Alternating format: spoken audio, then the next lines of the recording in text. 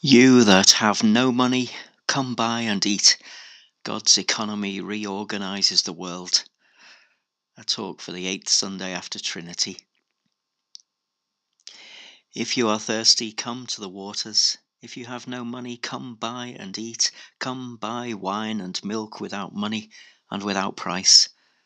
Isaiah's great song of God's boundless generosity echoes down the centuries through Jesus' parable about the prodigal sower who spread his seeds wildly, and Jesus' remarkable act with the loaves and fish, through the early Christians who each shared all that they owned to meet the needs of all in their fellowship, and right through to today, where in food banks across the land people engage in kind acts of generosity towards our most vulnerable families.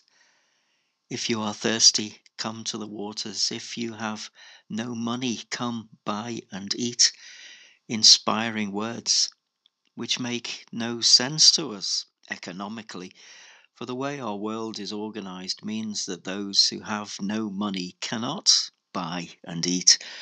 But Isaiah's wondrous hymn celebrates God's economy, opening the door to a different way of organizing our world.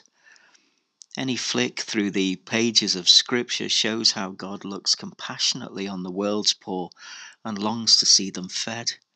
Isaiah 55 is just one example. Listen again to today's psalm, which says, "The Lord upholds all those who fall, and lifts up all those who are bowed down. The eyes of all wait upon you, O Lord, and you give them their food in due season. You open wide your hand, and fill all things living with plenty." Now, what can these words possibly mean to people who in this time of the coronavirus have just lost their jobs, and those for whom being endowed with the title of hero disguises the reality of their daily struggles with long working hours in poor conditions on very low pay? They may have been applauded during this crisis, but in their precarious circumstances, how can they know themselves to be truly upheld and lifted up? And what can these words mean to our sister and brother Christians in the Sudan, whose churches are partnered with our churches here in Leeds Diocese, where rocketing inflation now means that a quarter of the population are in need of urgent help with food, and whose Christians are the poorest of the poor, living in long-term displacement camps in crowded townships with no medical facilities and no running water? They look to the church as their only source of help, but the church in Sudan has no financial reserves to meet this crisis.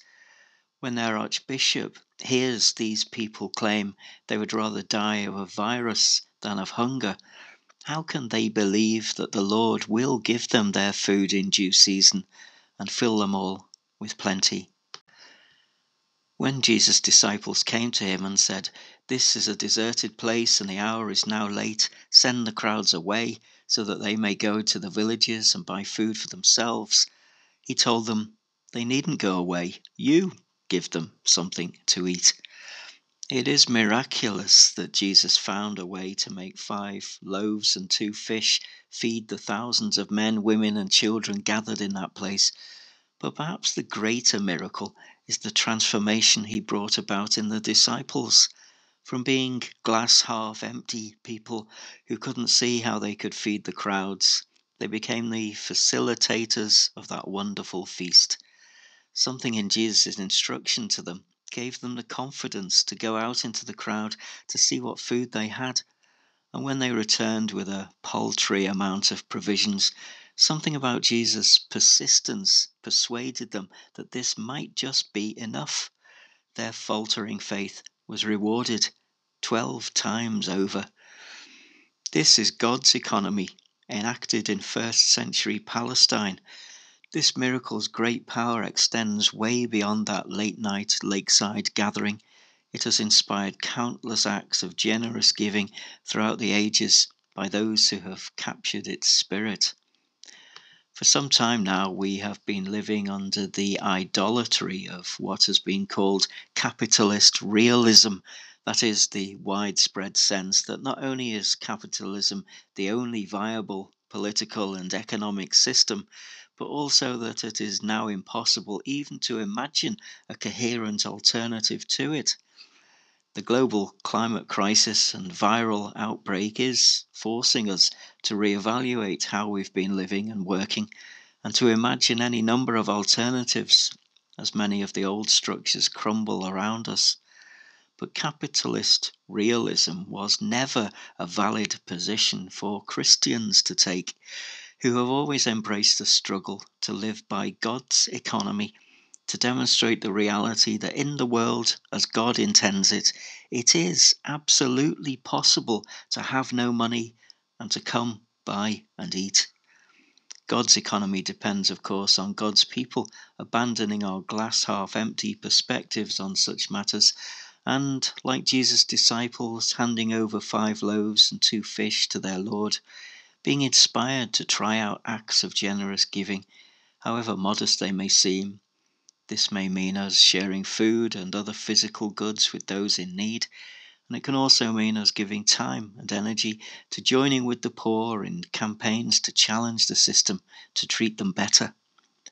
How can the newly unemployed and the exploited low-paid workers in this country be lifted up? How can our fellow Christians in impoverished Sudan trust they will be fed? The answer, not a complete or perfect answer, granted, but a holy, prophetic, practical and generous answer nevertheless, rests with us and the ways we share the gifts that God has given us for the service and well-being of others.